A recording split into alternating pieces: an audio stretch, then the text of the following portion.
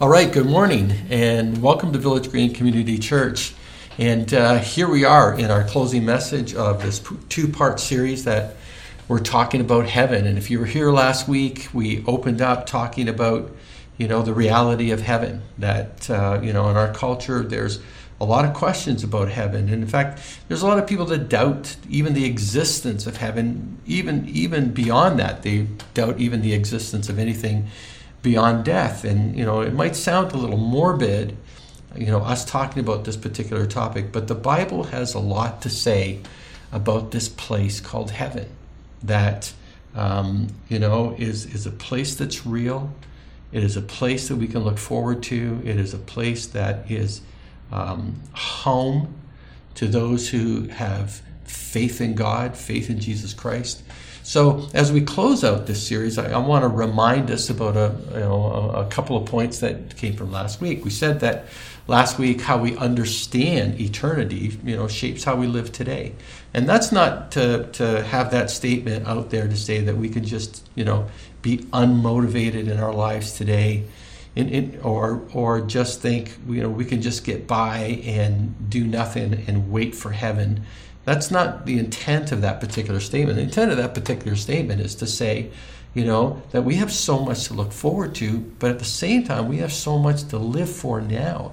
So much that motivates us, that gives us a hope, so much that can shape the way that we view our reality right now, that the difficulties of today, as we saw a passage last week from the Apostle Paul, said that the difficulties of today are small in comparison to what we have promised for us in the future.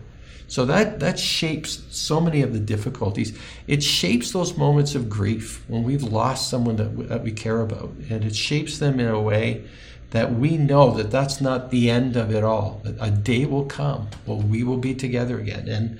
And a lot of those other kinds of things that give us hope beyond our present situation and our present circumstance.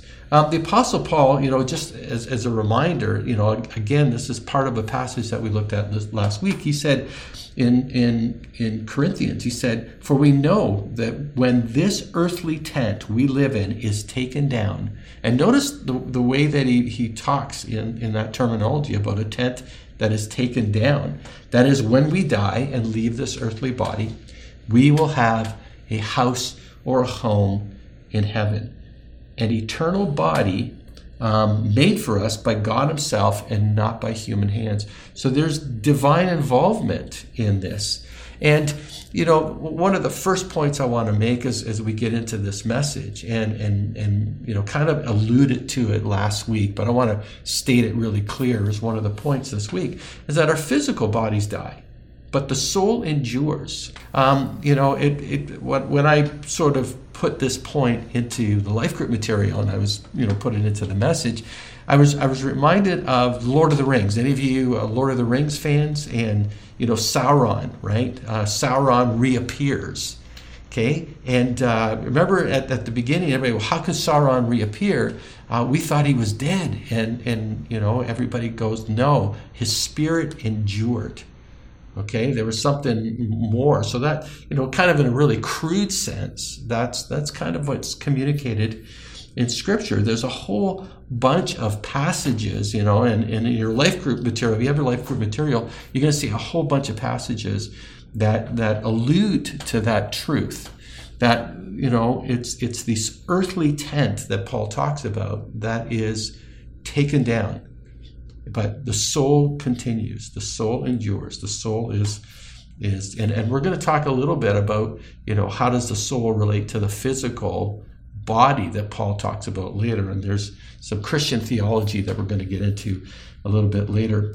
But remember, a story about Jesus in John 11, and it's the raising of Lazarus. And Jesus is talking to Martha and to Mary, actually, but he states something directly to Martha that was really powerful as well. In John 11:25, Jesus said to her, "I am the resurrection and the life. Anyone who believes in me will live even after dying." Amazing, right? That for Jesus, Death was a portal. It was something else. Everyone who lives in me and believes in me will never, ever die. You notice that double in Greek, never, ever die. And he asks the question to Martha, Martha, do you believe this?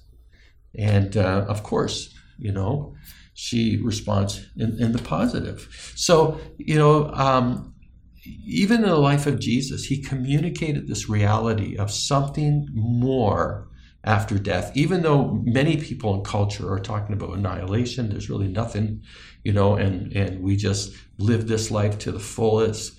And, that's kind of like the major theme in many, many people's lives. But it's certainly not a biblical picture at all. Now, I've already gotten questions about, when we die, do we go to be with Jesus right away? Let me take you to another passage in 2 Corinthians 5:6.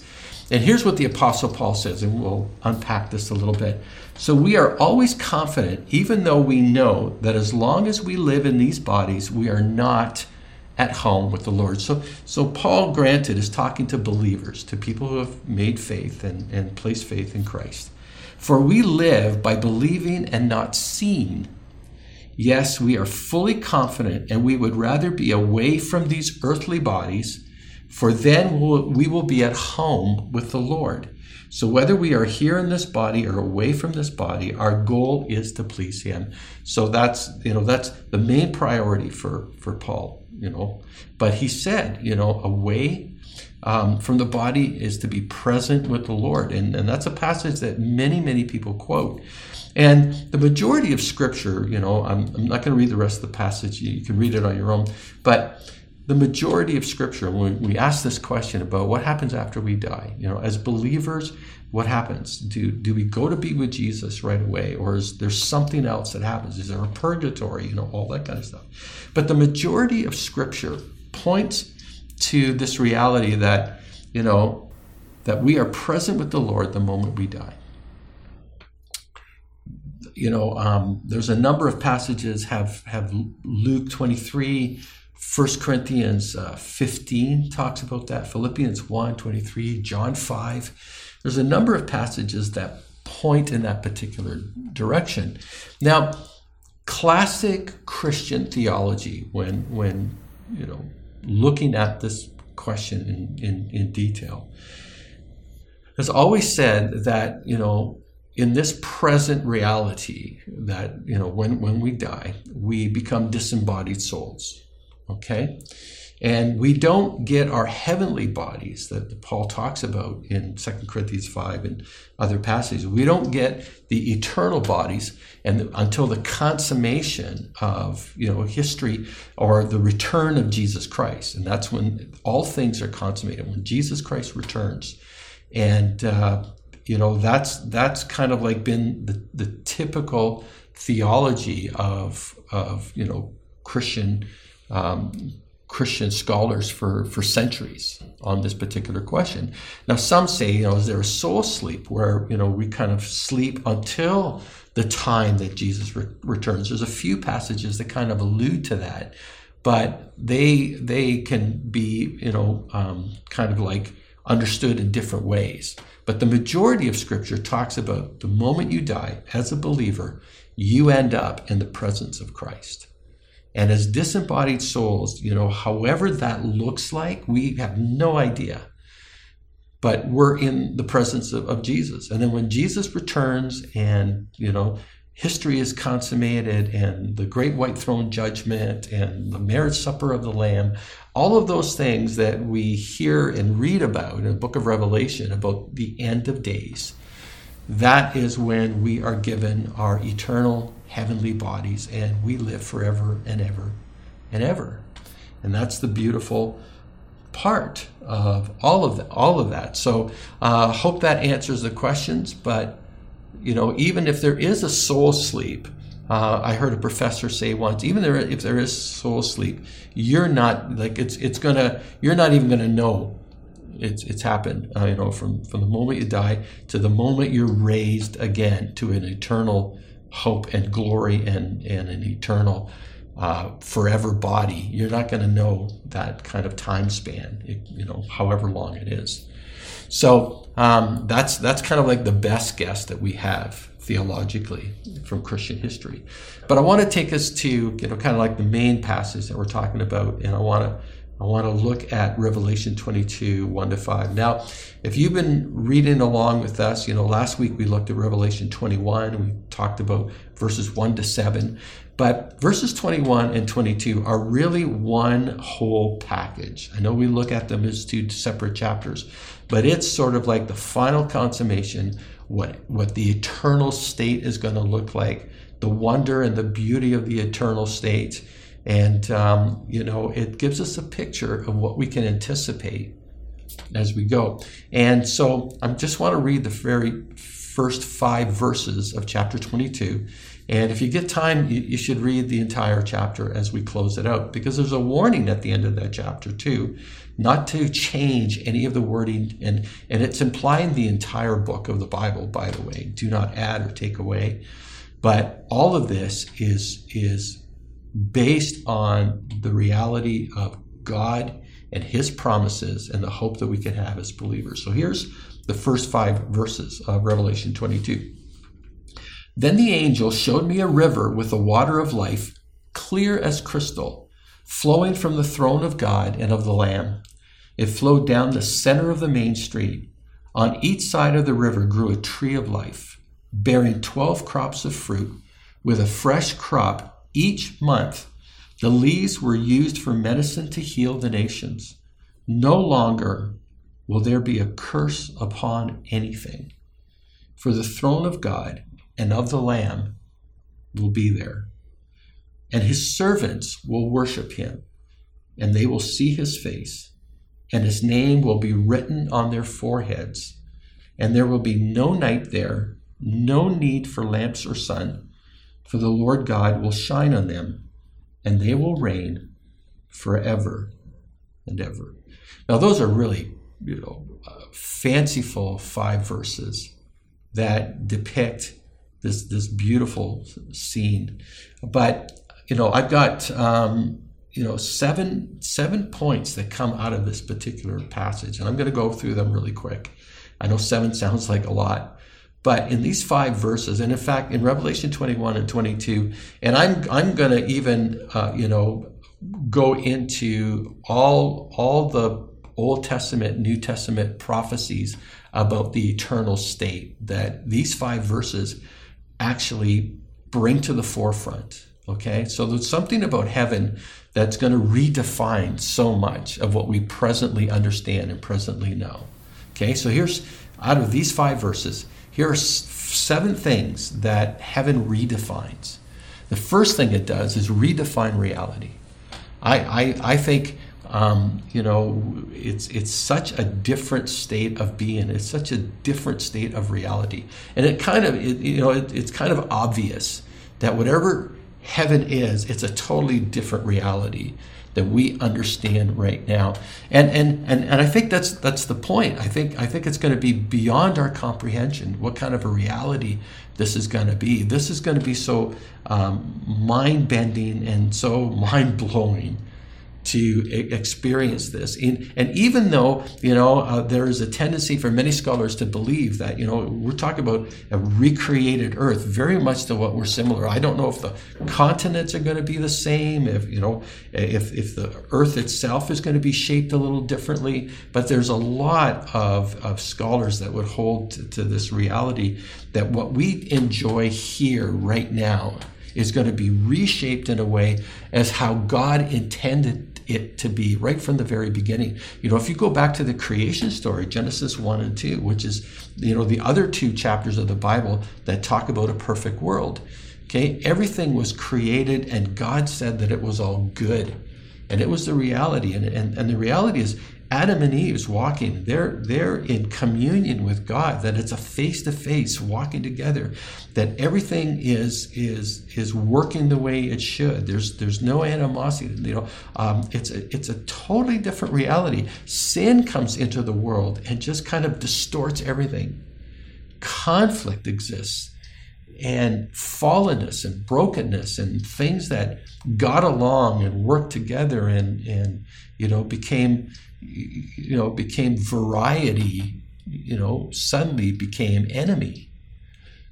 And that's the reality we go back to the state that God intended the whole creation to be in the very first place. And in fact, that's kind of like the story of the Bible. Starts out in paradise, starts out in this beautiful creation. The fall happens, and throughout the Bible, all the way to, Revelation 21 and 22, it's all about the journey from paradise to paradise. All right, so it's a whole new reality, and things are going to be so brand new. Remember that back in last week's message, Revelation 21, God said, "I am making all things new." All things new. All right. Second thing, and I think it's an obvious thing, is beauty. This passage talks about beauty. Notice how it says, "Show a river with the water of life, clear as crystal, flowing from the throne of God. It flowed down the center of the main street." And if you continue in chapter 22, you're going to hear about all these beautiful stones, the way that the city is built, all these, beautiful gems and the best of everything that this creation has becomes just modeling clay for the city itself. Like the grandeur and the beauty and the creativeness of God are going to be in full display.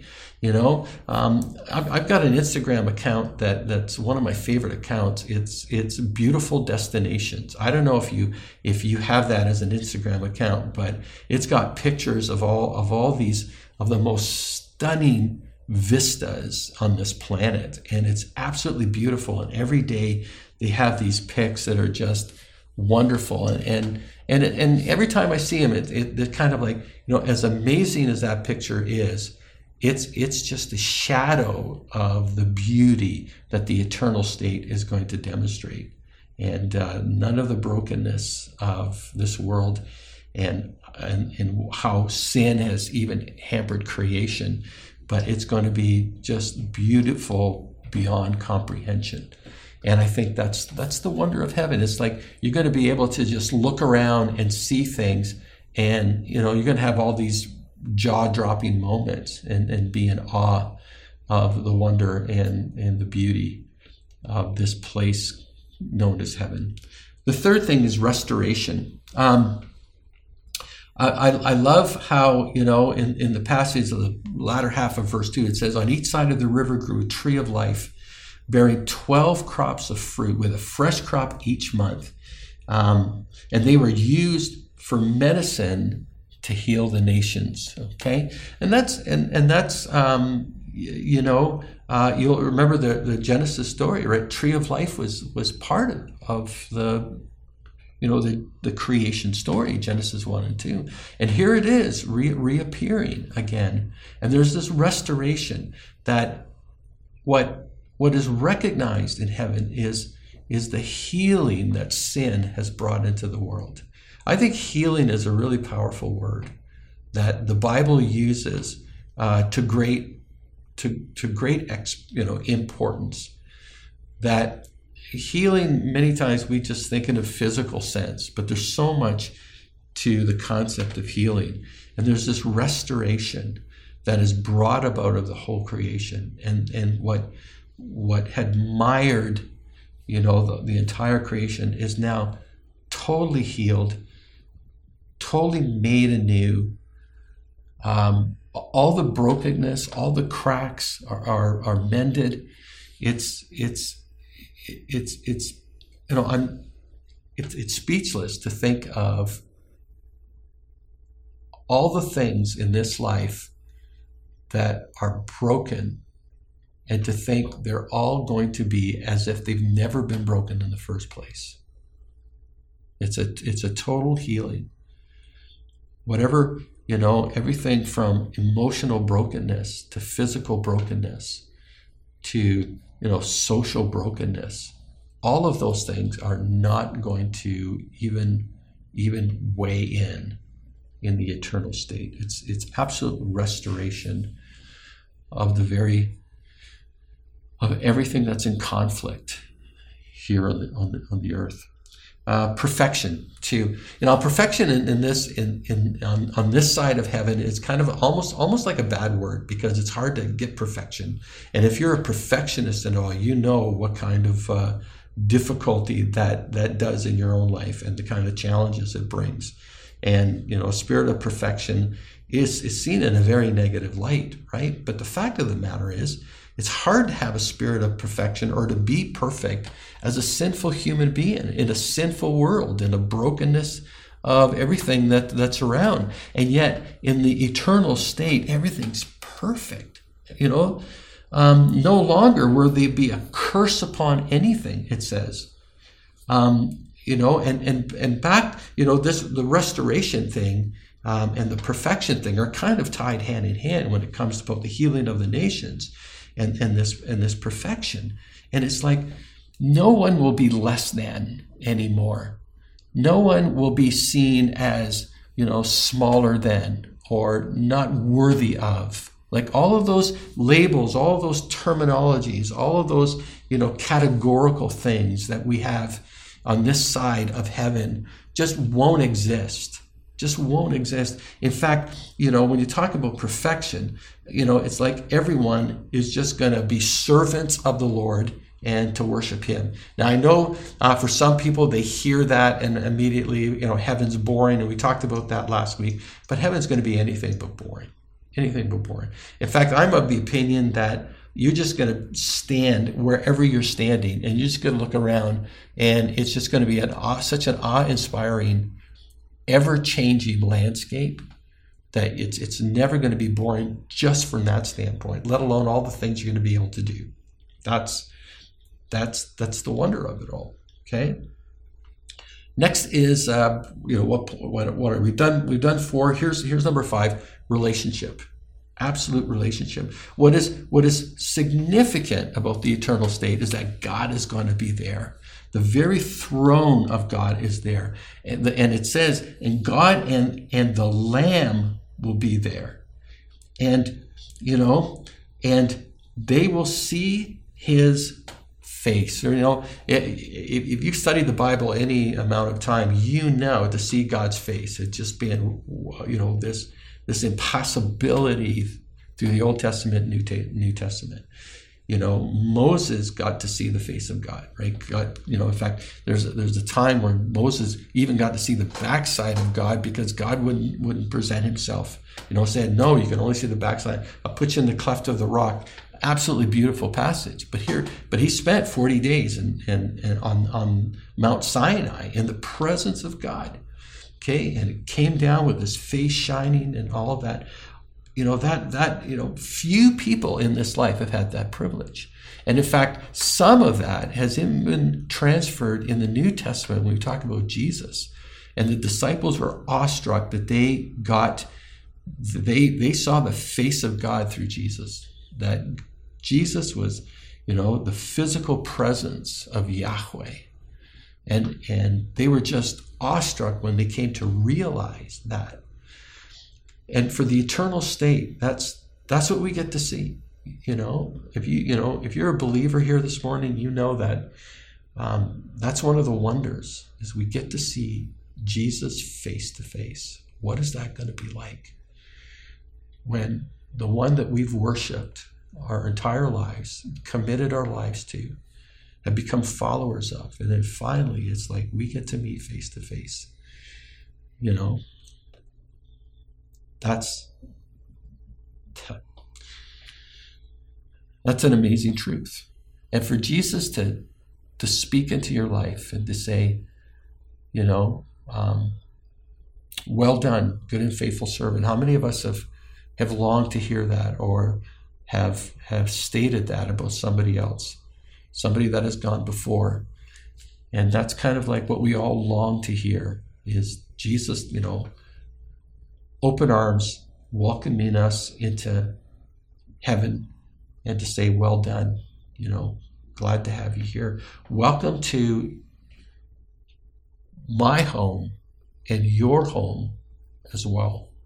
Like the relationship is no longer going to be this distance. It's going to be, prayers are going to be face to face.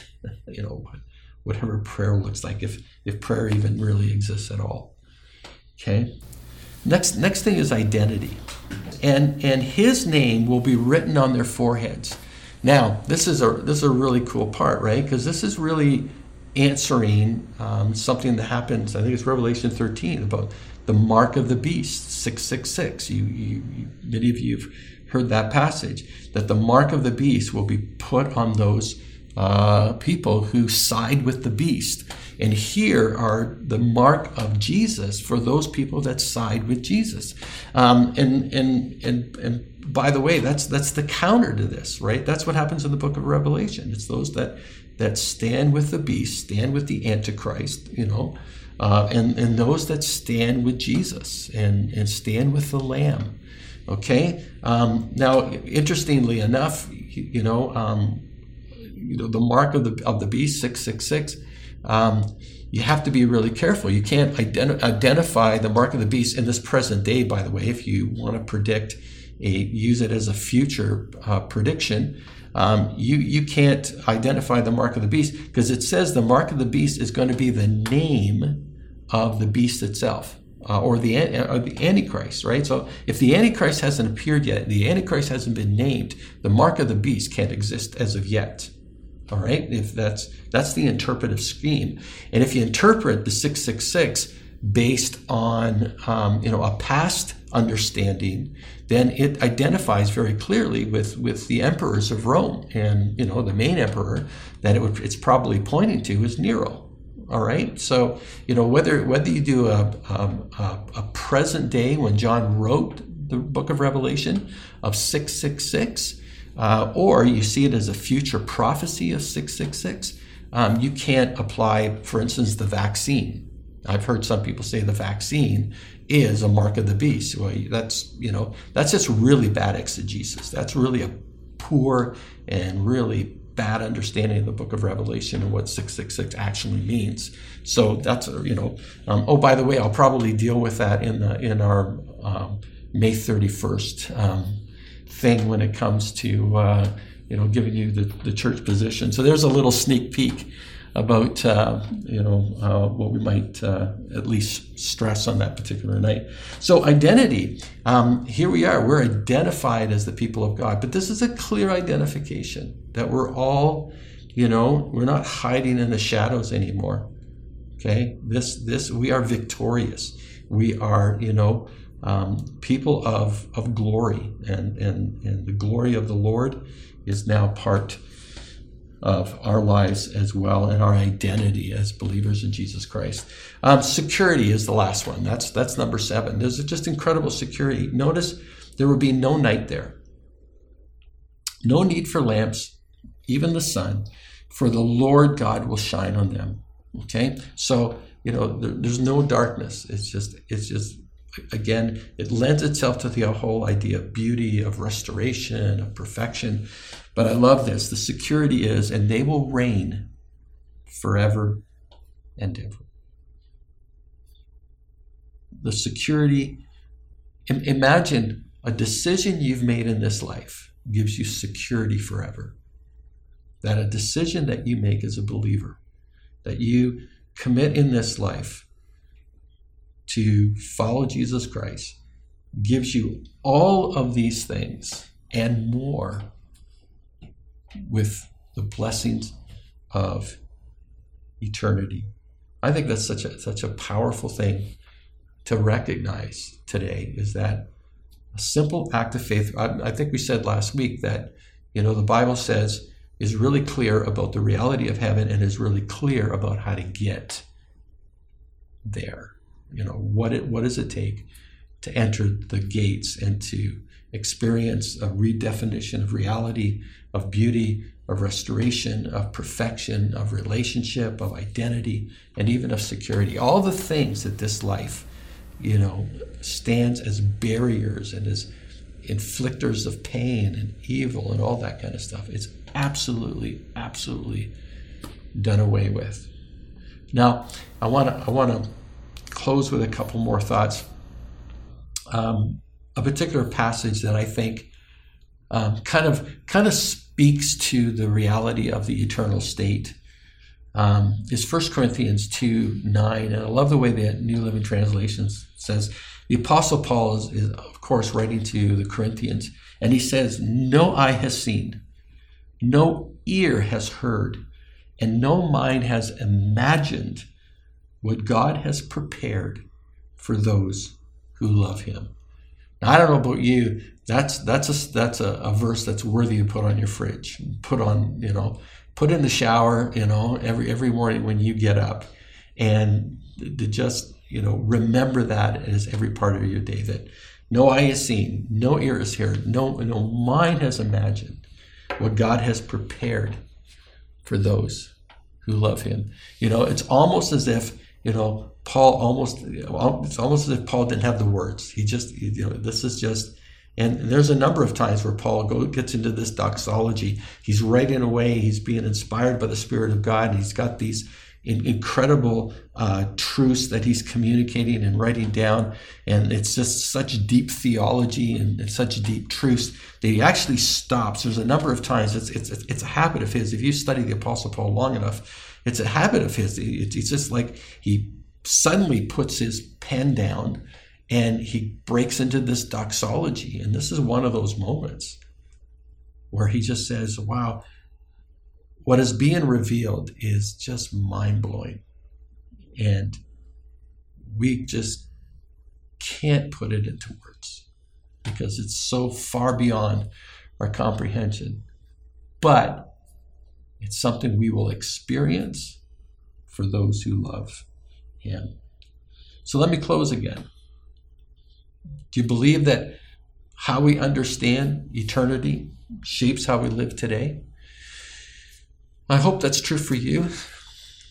I hope you've been blessed these last couple of weeks. I hope you've been inspired.